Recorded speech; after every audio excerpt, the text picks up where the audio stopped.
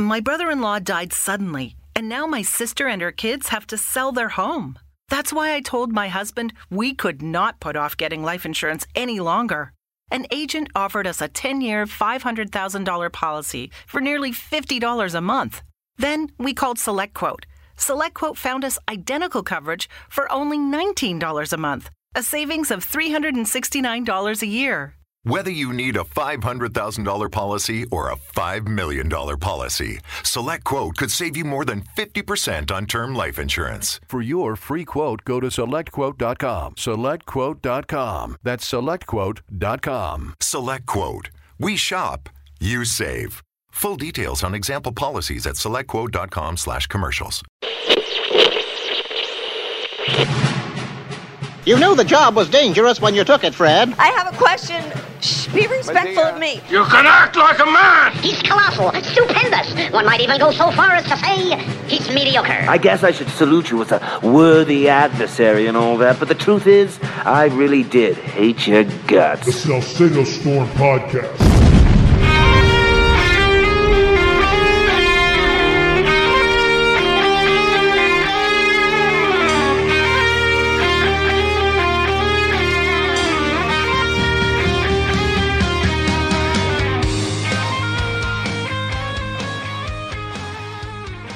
You know, I can never say that I was feeling sad or sorry for President Trump.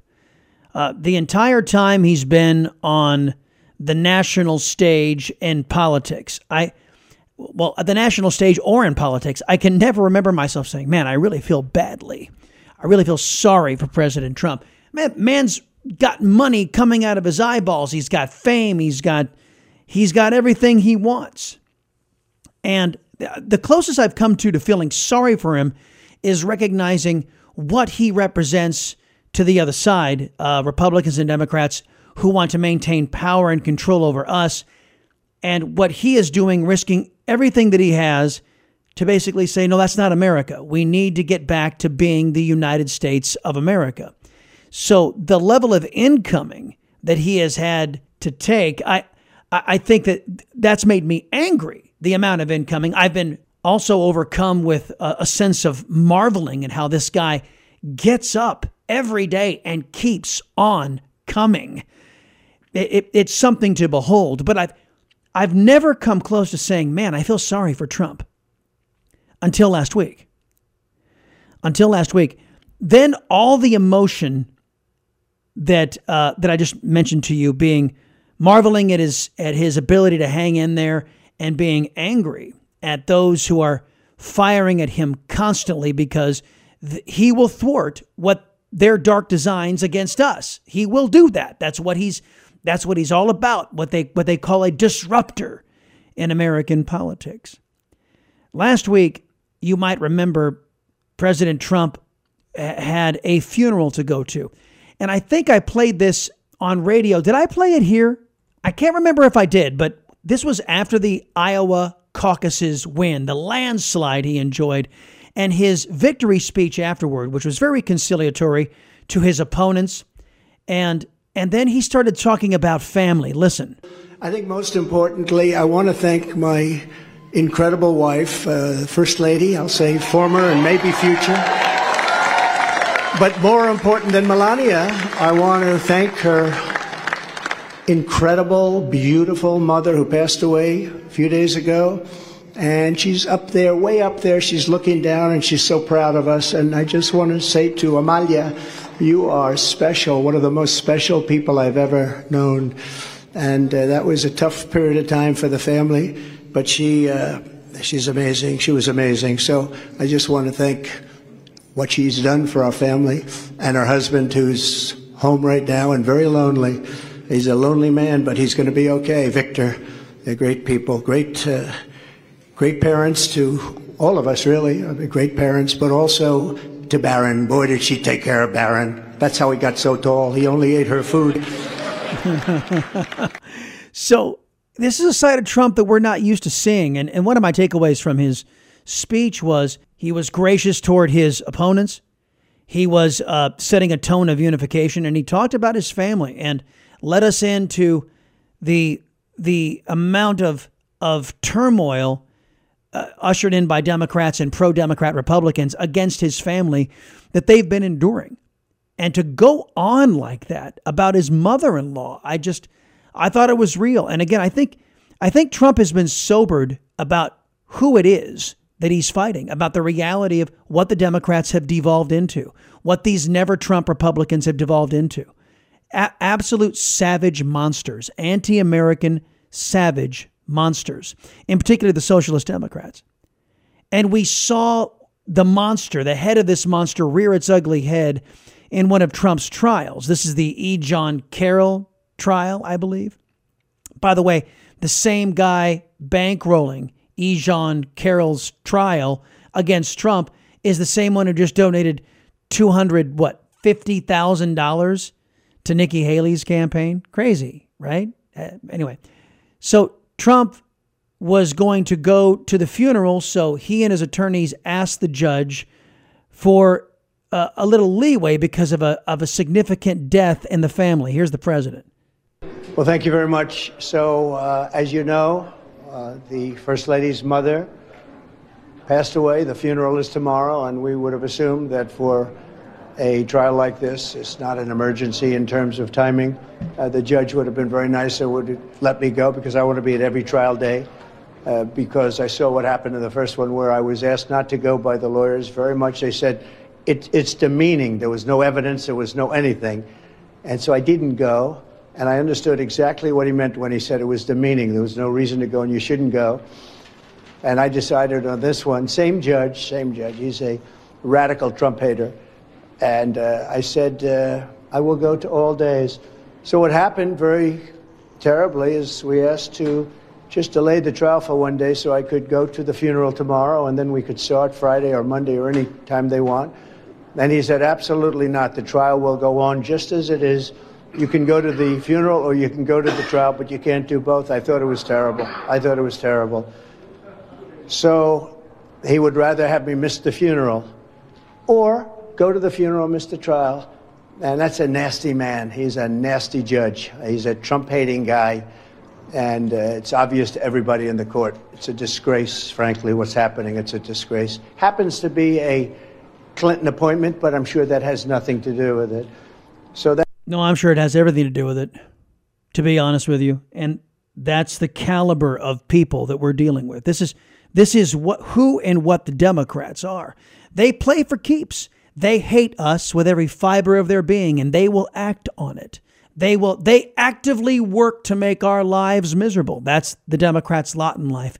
They get up every day trying to make other people's lives miserable. That's who they are. Have you seen the sewer these people are on Twitter and on social media? Now, I want you guys to contrast how that Democrat judge uses all of his powers to screw with Republicans, to harm them in any way he possibly can. And then I want you to compare what the Republicans just did. After Hunter Biden made a mockery of their subpoena, after the Republicans went on vacation and then went down to a photo op on the border in response, and then finally got around to two committees voting to hold him in contempt. After he showed up, Hunter Biden showed up to these proceedings and spat in the Republicans' faces and then walked out, showed his hubris and arrogance. The Republicans decided to reward Hunter Biden. They said, oh, no, we're going to suspend. We're going to suspend a full vote on holding Hunter Biden in contempt because his attorney said, that we issued a wrong subpoena, which they didn't. And then he demanded that we reissue a subpoena, which they dutifully did. They reissued another subpoena. And then these Republicans, after everything Hunter Biden has done to them, they said, oh, okay, well, we're going to allow you not to be held in contempt because we Republicans agree with the Democrats' double standards.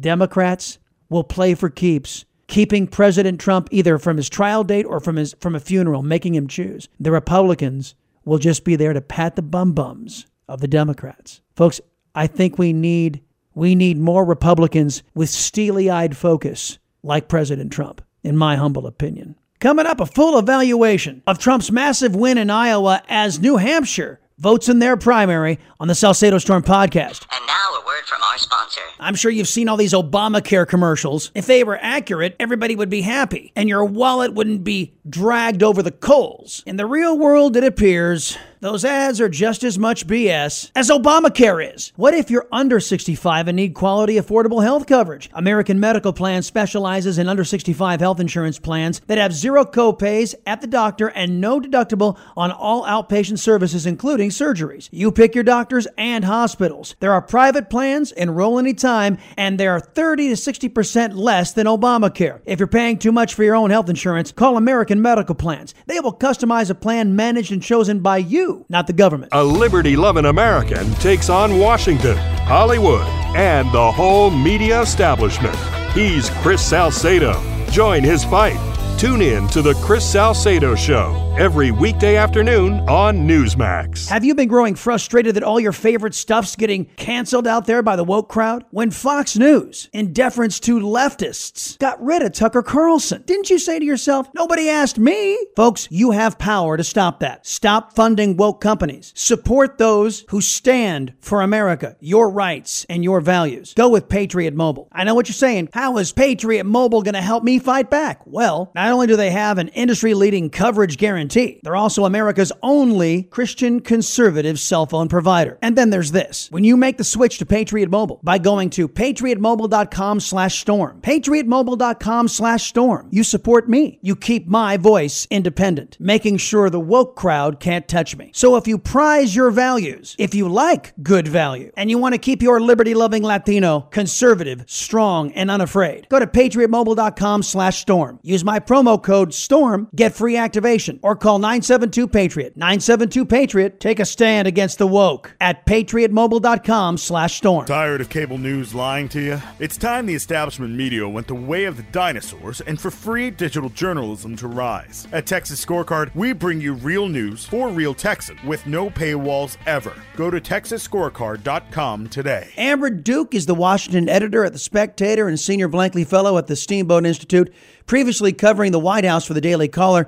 She's the author of The Snowflakes Revolt: How Woke Millennials Hijacked American Media. Amber, welcome back. Thanks for having me. It's good to be back. Pleasure's all mine. Look, top-line reaction to an overwhelming record-setting victory from President Trump in Iowa. I don't think there were any surprises. The caucus shaked out pretty much exactly as the polls predicted. Trump was going to be up by about 30 points. DeSantis and Haley vying for second place, with DeSantis probably getting the edge, and that's exactly what we saw. So I just think that everyone who was expecting some major upset maybe has to do a little soul searching.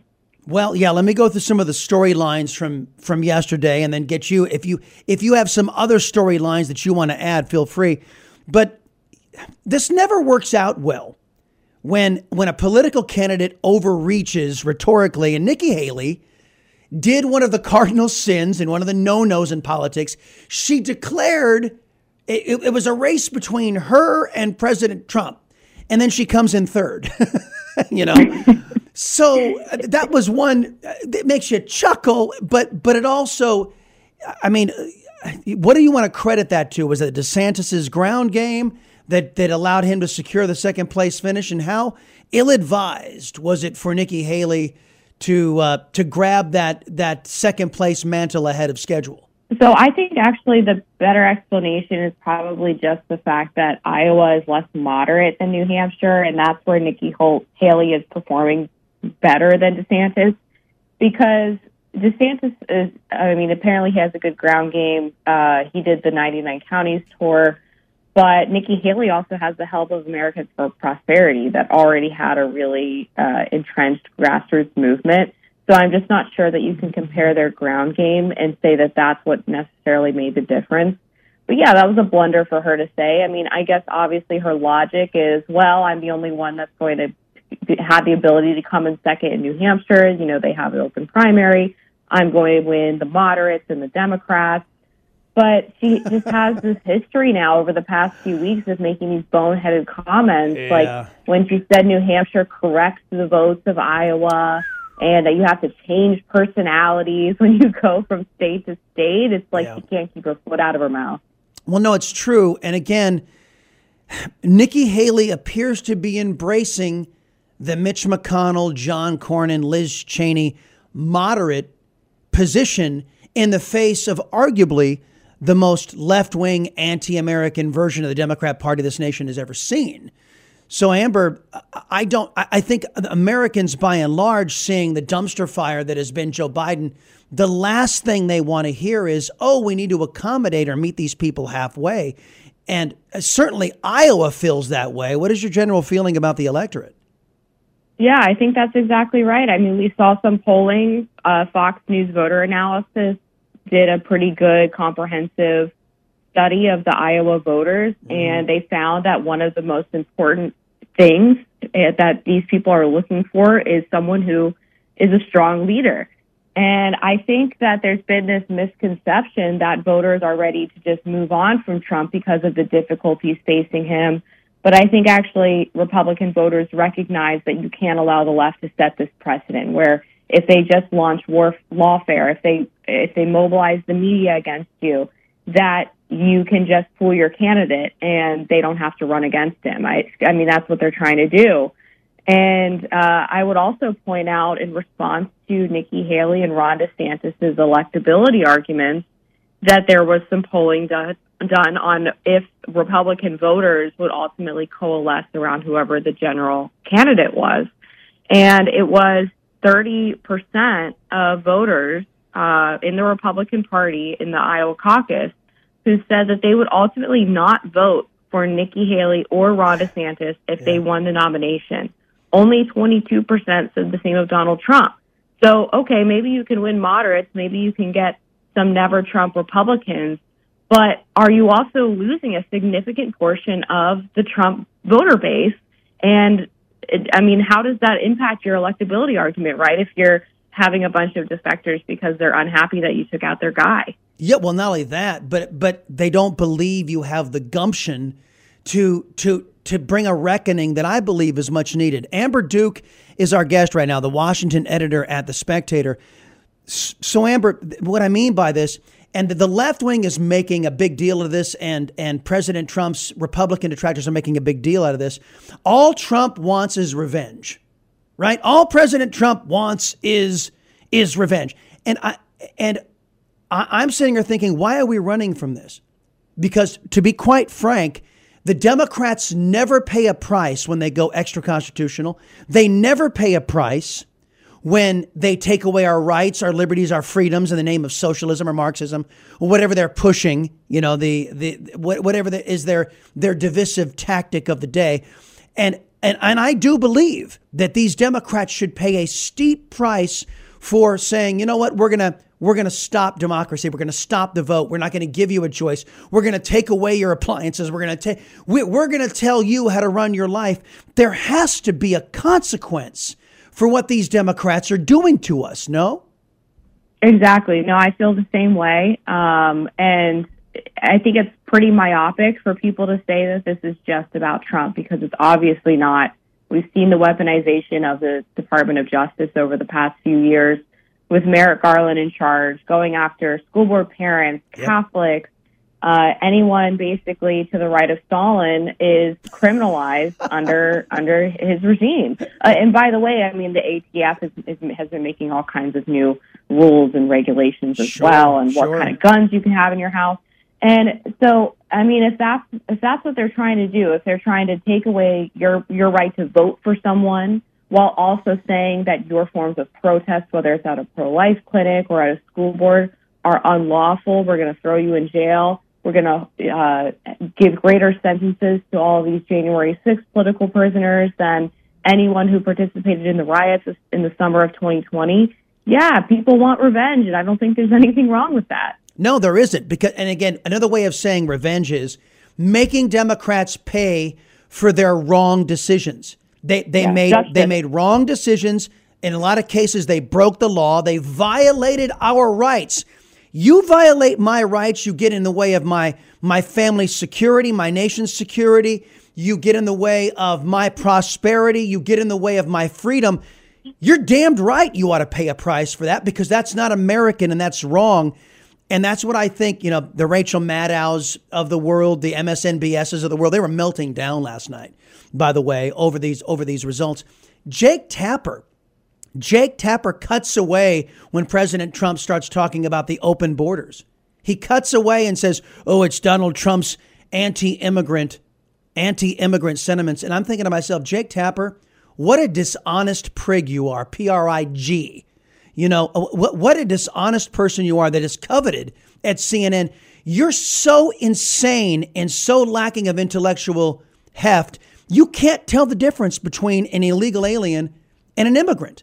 And then we're supposed to have a conversation and think it's valid over at CNN. Over 9 million illegal aliens and millions of them unvetted, posing a national security risk to this country. And we're supposed to have a conversation with these people? No, we're supposed to defeat these people, right? It's the same playbook that they used in 2016, where they still believe, they don't believe it, but they say it because that's what they do. But they claim that Trump was referring to all immigrants as rapists and murderers. And in 2020, they did the same thing with Biden launching his campaign saying that Trump failed to condemn white supremacists in Charlottesville, another lie.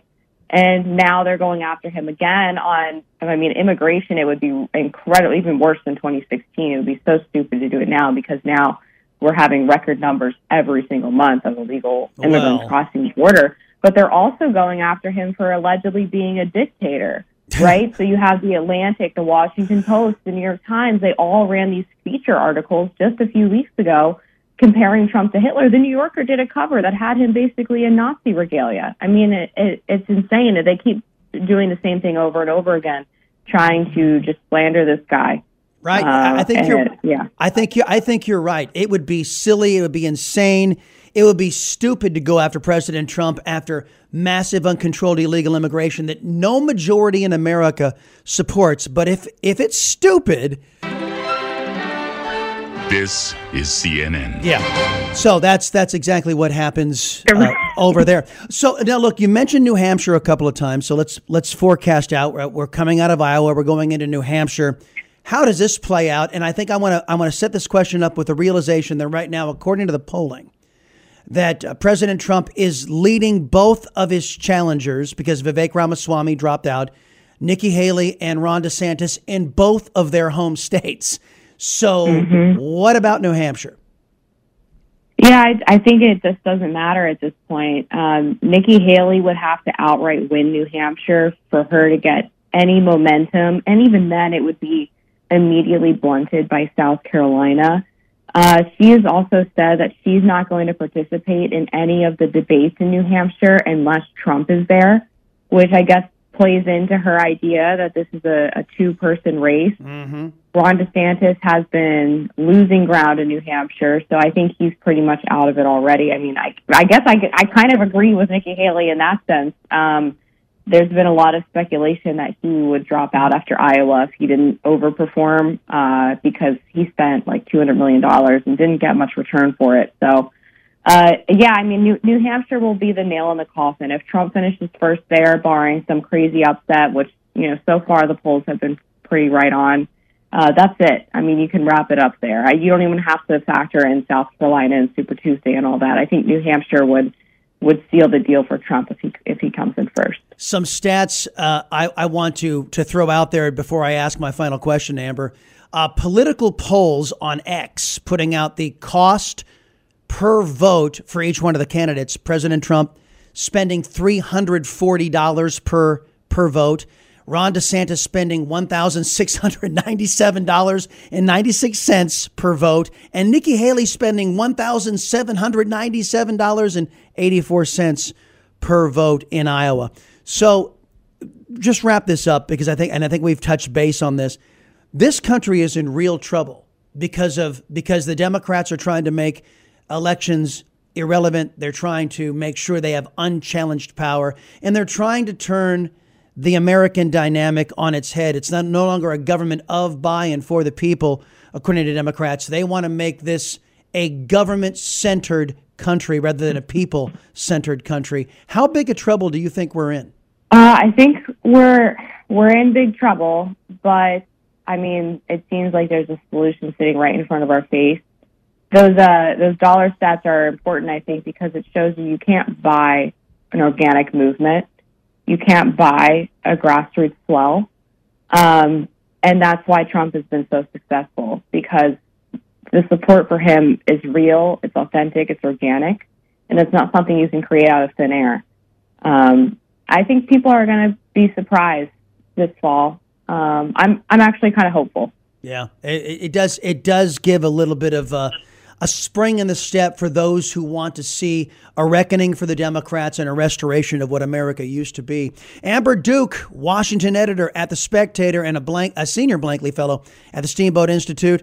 The name of the book, The Snowflakes Revolt, How Woke Millennials Hijacked American Media. Always appreciate the time and the analysis.